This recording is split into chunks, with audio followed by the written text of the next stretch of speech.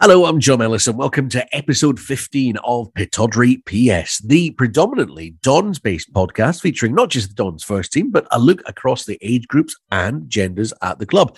And we focus on the respective progress of Cove and Peterhead too, as well as the North East's local representatives in the Highland League and juniors. And not just football, but any sport making headlines in the North East of Scotland and featuring someone from the North East of Scotland.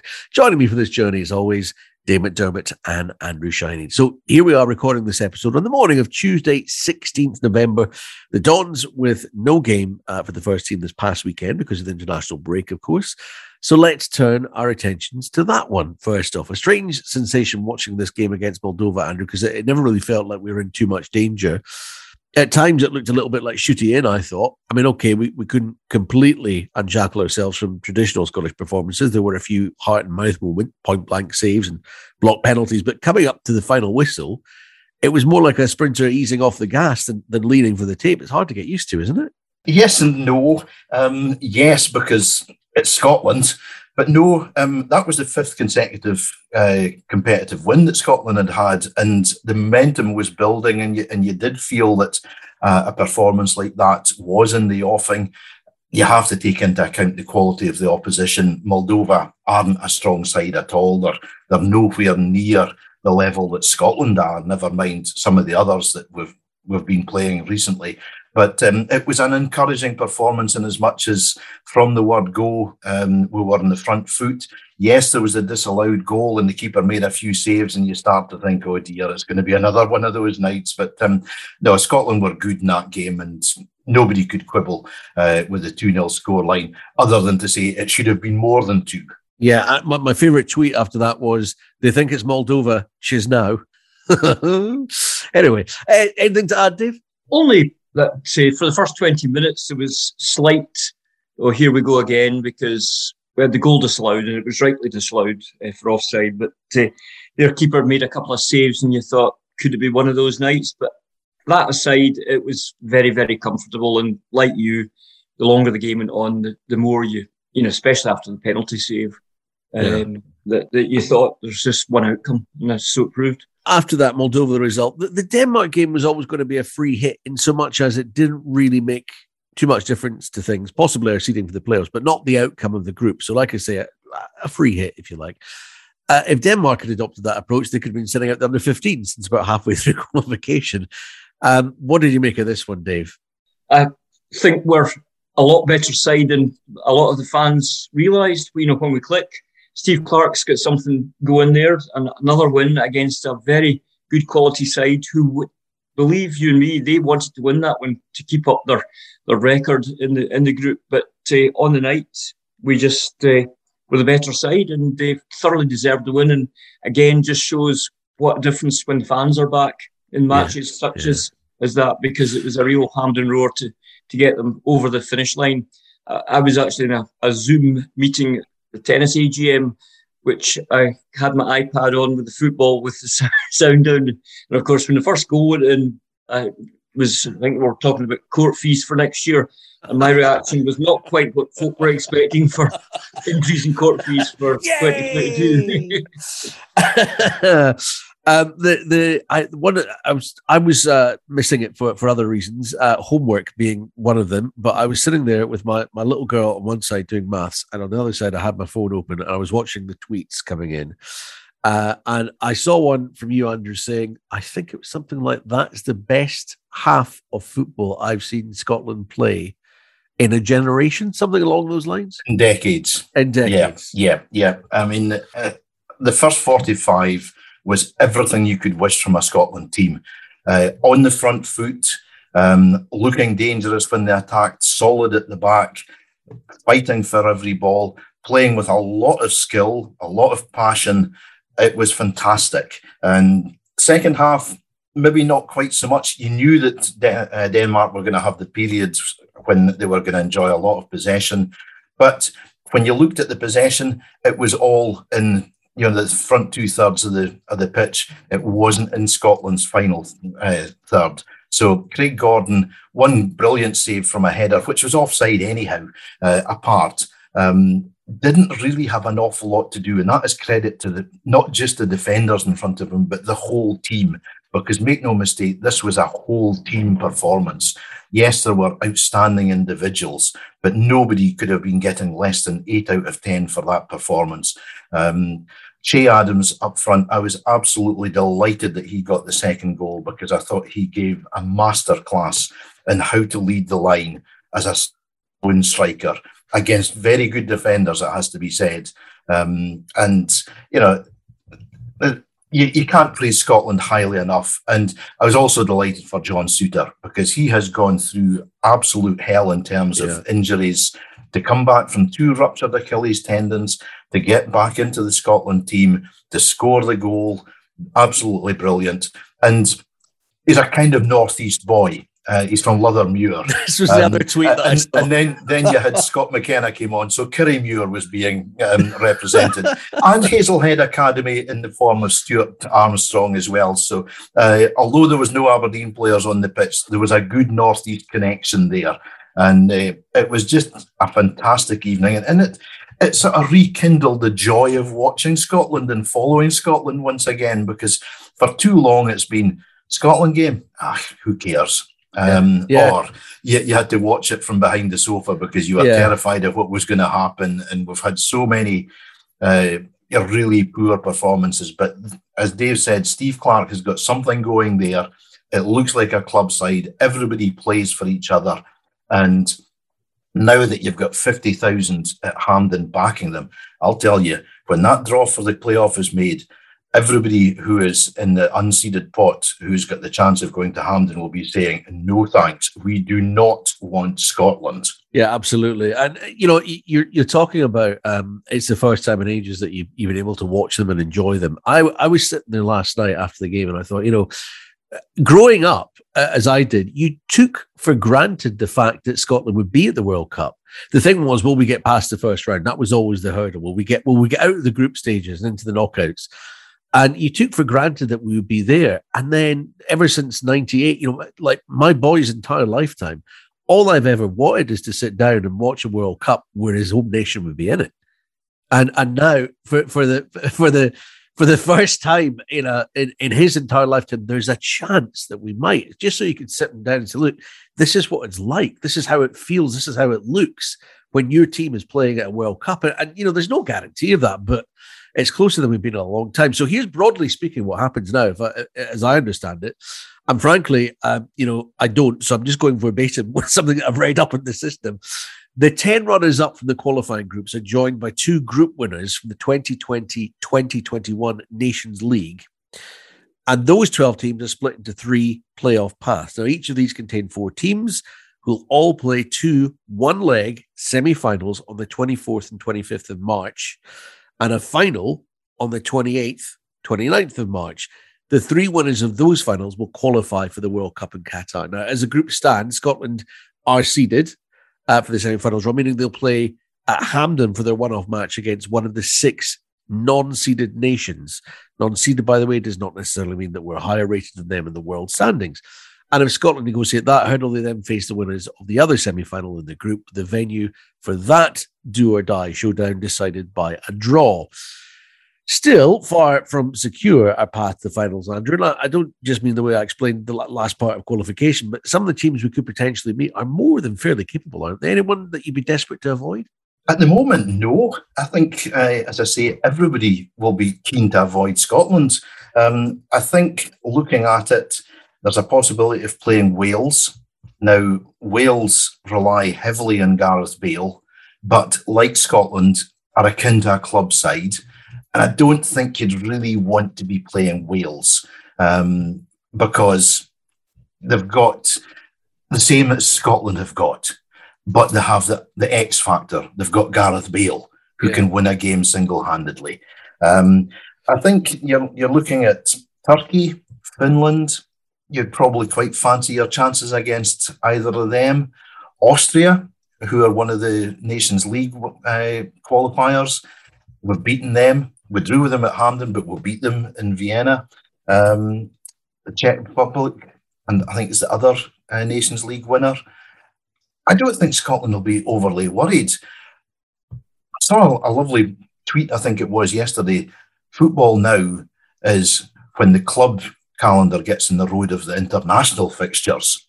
Whereas we always used to say, oh, it's an international break, this breaking up the club fixture list. Now you're looking at it, I can't wait for the next international to come around. And Steve Clarke it'll be a bittersweet kind of feeling for him, because I'll bet he would love to play the playoff game next Wednesday in front of a full Hampden, rather than have to wait, as you say, all the way through till March. But I don't think Scotland will fear anyone, particularly because they're at home, because they've got a real role going and they will fancy their chances against anyone. You see, this is the difference when you've watched the match last night, Dave, and you've watched it from start to finish. Andrew's obviously enthusiastic about it. Is there any team with a sort of sense of realism that you prefer to avoid? Yeah, no, I totally agree with Andrew. I mean, Wales is, not what a team you would want, because they've got a really good recent record in the competitions and are very similar in terms of the fact that they play as like a club team rather than a national team. And Gareth Bale is a world-class player, despite what those in Madrid think of him. But, so again, at Hampden, with that atmosphere again, you're thinking bring it on, no matter who it is. All to come and to look forward to. At least it can't be Denmark again. Well, unless we get to the group stages, and then, well, let's not worry about that at this stage. Okay, on to the Dons, and following a few highs, a crashing thump and back down to earth last time out against Motherwell. I suppose the one thing an international break buys you is a bit of time. So the last thing you want if you're on a great run, but handy in the circumstance of you needing to regroup and possibly get a few more injuries closer to returning. So first things first, Andrew, any word on anything like that? I mean, either injured players being closer to returning or those out in international due to picking up knocks whilst they were now likely unavailable for the weekend. The guys who were on international duty, Lewis Ferguson, seemed to be walking around fine after training with Scotland for a few days. He was walking around fine at Hampden last night. He didn't play, obviously, so he's going to be fine. Likewise, Niall McGinn. And got to make mention of Northern Ireland. That was a fantastic result that they got against Italy last night, getting a 0-0 draw, which now means that Italy have got to go into a playoff. Now, Italy you expect to be one of the automatic qualifiers, but no. And this just sums up the strength of European football. And really, there should be more qualifiers out of the 32 than just 13 coming from Europe, because of the relative strengths of some of the other nations. But no, I think in terms of injuries for Aberdeen, I think Calvin Ramsey would be the player possibly that you're looking to be likeliest to come back from injury. Michael Devlin has been involved in training. I don't know whether he's been involved in full contact training as yet, but he's been out for so long that I can't see him being just thrown in at the deep end at Tannadice on Saturday, straight off the back of a few training sessions. So Ramsey, I think, would be the one that Stephen Glass would be hoping he could call on.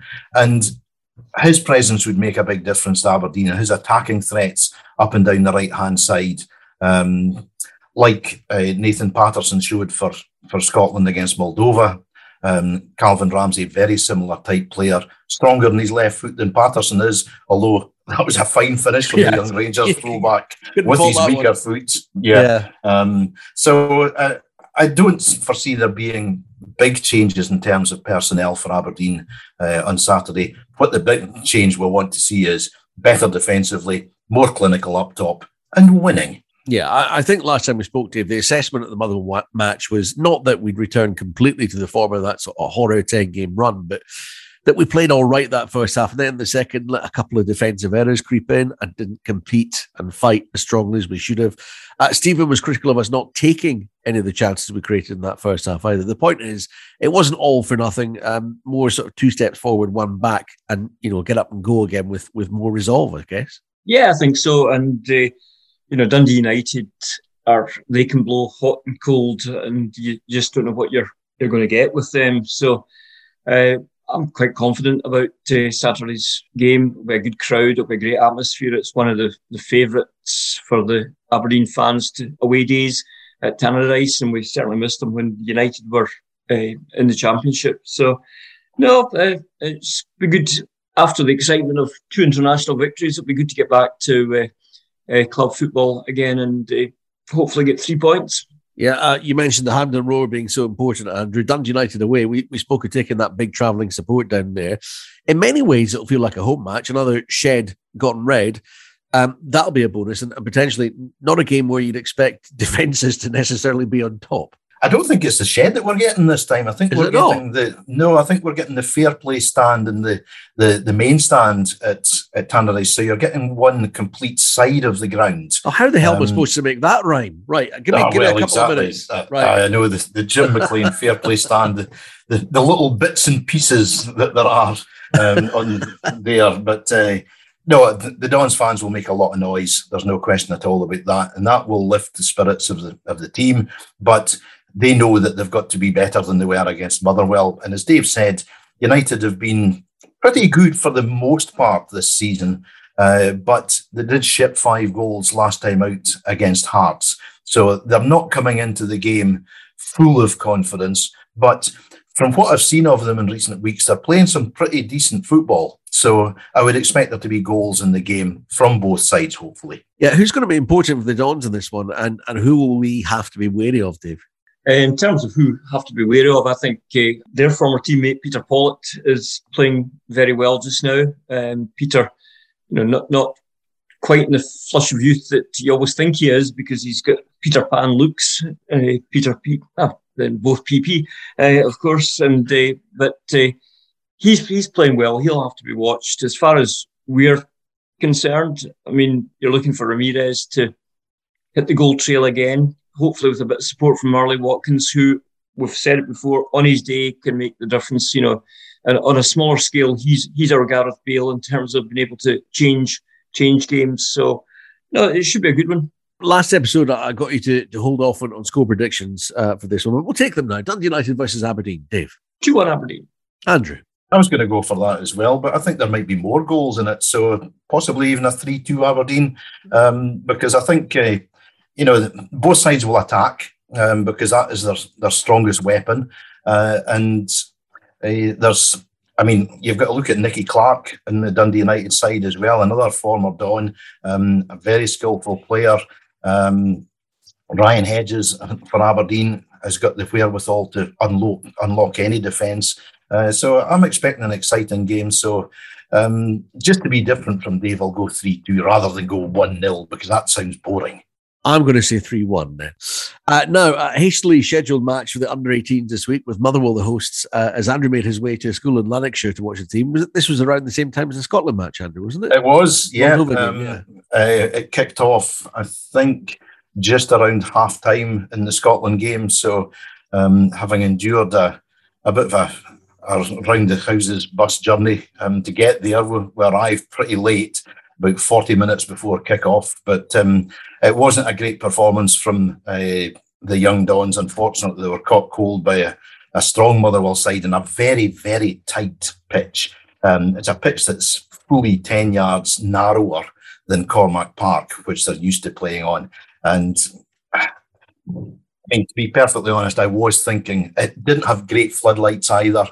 And I was thinking when I was there, really the SPFL or whoever it is that runs the Club Academy Scotland under-18 league really have to have better criteria for the grounds that are getting used for these games.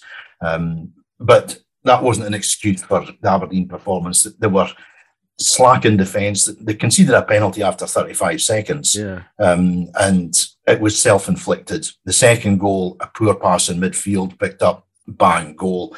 Third goal, keeper comes, flies out to punch a cross behind, a cross that was going nowhere near his goal, really, from the corner. Motherwell make it 3-0. We got straight back into the game 3-1. And you thought, well, if we can get the next goal, who knows, we could make a game of it, because it was end-to-end stuff, but Motherwell were the stronger in every department, it has to be said. But then early in the second half, another couple of goals from Motherwell. It's 5-1, and you're thinking, it's damage limitation now. But full credit to the boys. Liam Harvey scored an absolute blockbuster of a goal from about 30 yards immediately after it went to 5-1, so 5-2. Aberdeen created a few other chances but couldn't put them away until 4 minutes from time they got a third goal. So it wasn't a good night. But I think as Barry Robson will tell us, it's a part of the learning experience for the boys. 3 goals for the home side in the first half an hour. A match that ended 5-3 after the game on the bus home. Barry Robson, pragmatic. Frustrating night. Didn't think we defended well at all. A lot of individual errors, but that's what happens sometimes when the boys are at this age, and we're trying to teach them a brand that we try and press the game, play quite high, so you could see there was mistakes in there for them, but they'll learn.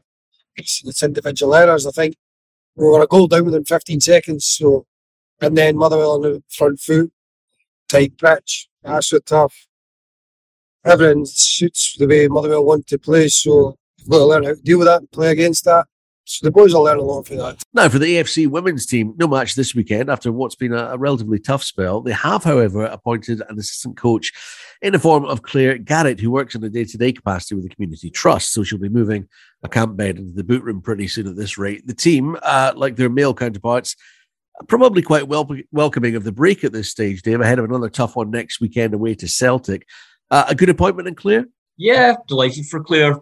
She's been with the club and Community Trust for a good number of years and played at a good level herself and been coaching for the last few years. So, no, great appointment. And she obviously knows Emma inside out, and Emma knows Claire inside because they work together during the day now, football as well. So they'll probably be sick of the sight of each other very soon. But from a management team of 2, then 1, now back up to 3. So, it's all bodes well. On to Cove Rangers and Peterhead, because it's one of the few weekends in the season where their paths have collided. A local derby at Balmoral Stadium on Saturday past. I think Peterhead edged an earlier encounter this year at Balmoor, but coming into this one, Cove with the superior league standing for the season so far. They were on 3rd on 22 points. Peterhead 3rd from bottom on 14, but it is a very tight league, one where every team is capable of beating each other on their day. In this one, though, it ended 3-0 for Cove, 2 goals for Mitch Megginson, and a first of the season for Ryan Strachan. From what I can tell, Dave, almost entirely one-way traffic for the duration. Yeah, it could have been 5 or 6 by half-time, and even Jim McAnally at the end admitted that Peterhead were lucky to get away with a 3-0 deficit. It was a great performance from Cove, from first whistle to last. Although Jamie Masson was named the sponsors man of the match, I think most people agreed that Mitch Megginson was very unlucky not to get it. In fact, it was Chris Hunter, who ex-Highland League player who's from the Broch, who also named Jamie Masson from the Broch as man of the match. So it was a wee bit of, and apparently the rest of his party had voted for Mitch, but because he was the host, he decided to have a casting vote. So, and even funnier was apparently when Jamie got substituted, Chris Hunter was heard to shout, "You're absolutely crap, Masson." So that was his man of the match. So nothing untoward about it, but Jamie did have a very good game as well. But it does augur well for Cove because that's they've been getting results, but not playing anything like as good as we know they can. But that was a really good performance. Crowd was just under 1,000, which was great as well. So some much needed coffers back into the club as well. But got a tricky one this weekend away to Airdrie, so that's top 1 point clear, 1 point clear of Cove in second. So that's a big one. And to be honest, I think Paul Hartley will probably take a share of spoils in that one. Yeah, and then they've got the cup game as well, not that far away. Against Cup games, Queen of the South at home a week on Saturday, which they'll fancy their chances. I mean, it's a free hit really. Yeah, and then Rangers Guy the following Tuesday in the SPFL Trust quarter final. Yeah, so another great chance to get through to the last 4 in that one. But the Highland League teams a break from league duty to take part in the GPH Builders Merchants Highland League Cup. That's not going to fit a t-shirt, is it? 3-0 wins for Bucky Thistle and Brora, seeing off Nairn and Wick, respectively. Tighter wins for Clach and Inverurie Locos, progressing at the expense of Strathspey Thistle and Huntly. Rothes defeated Devon Vale, picking up a 4-2 away win. Brechin scored 5 without reply against Formartine United. Forest edged out Turriff 2-1, and Fraserburgh walloped Keith 4-1 away. In the juniors, Dave. Yeah, well, Bank City had a league game believe it or not. Last week I said that it was their 9th league game. Most of the other teams have played 16, 17. So, but Bankside won 8-0 at Ellen, and they're still at 100% record. But again, tomorrow night they're away to Keith in the Aberdeenshire.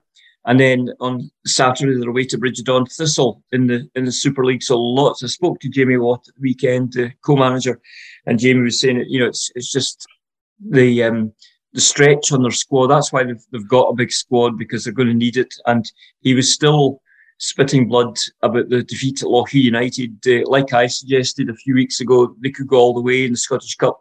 Jamie firmly believed that they had the wherewithal. But if you remember, the Saturday before last, the wind, particularly down in because Paul Hartley was saying they were playing with Montrose in the Tayside area. It was just horrendous conditions, and according to Jamie, it was a very soft goal they lost, and so he's really annoyed that they're out of that. But they're concentrating on the Super League, and with the pyramid system, again, it's a bit like the playoffs in the World Cup. Nobody really understands what's going to happen in this playoffs, and Jamie doesn't understand either. But they're still hoping to get up to the Highland League, and we've seen by the results they've had against Highland League clubs. If they can keep their squad, and that'll be the trick, because there are players who play in the juniors that are too good for the juniors, to be honest, but don't want all the travelling that's associated with the Highland League. So, but it'll be interesting. But I fully expect them to Bankside to win the Super League, and I think all the other clubs expect them as well, despite the fact they've got a horrendous amount of games in hand. But that was the main thing. Rothy Rovers in League Two, they won comfortably at home to Isla Vale to consolidate their position at the top of the league there. Yeah, when you say Bankside were playing one of their first, or I think it was their 8th, was it you said, league game? Ninth. Was that for this season, Dave, or was that 18-19 or 2020? Indoor bowling. Here we go. I think it's the first time I ever had indoor bowling. And Geary Indoor Bowling Club recorded their opening win in the National Indoor Leagues with a convincing victory at Stonehaven. And former World Under-25 Indoor Champion Jason Banks believes they have a good chance of enjoying a strong season after not playing at all for 18 months. Here's hoping, when I guess looking at the rest of the fixtures, we'll just have to see how we get on. But I think every game's sort of winnable for us, so we'll just have to try and go in and take it game by game and see where we get to. There you go, Dave. I didn't even know we had an indoor bowling former World Under-25 champion in Geary. Yeah, it was as recently as 2017 or 2018 that Jason won that, and they've got a number. Geary Indoor Bowling Centre have a number of youngsters who are competing for their country. Carla, Jason's sister, is hopeful that she'll be picked for the Commonwealth Games Scotland squad for next year. And speaking to the youngsters, and obviously at my advanced years, I consider Jason very much a youngster. And he's been to likes of New Zealand bowling. So great. Great opportunity to see the world. But again, so many sports, the lights hidden under the bushel. You don't know, and I'm sure people in Inverurie wouldn't know that Jason's the world under-25 champion. But it's a tremendous achievement. So if you want a sport that keeps you indoors, play indoor bowling, and you could see the world. Yeah, that is pretty much it for episode 15 of Pittodrie P.S. We aim to publish every week on a Tuesday if we can, always looking back to the Don's previous fixtures and ahead to the next. Please remember to follow us on Apple or wherever you get your podcasts. And if you could rate and review us, tell us what you think of the show as well. We'd be very grateful. Thanks for checking out Pittodrie P.S. We'll see you next time.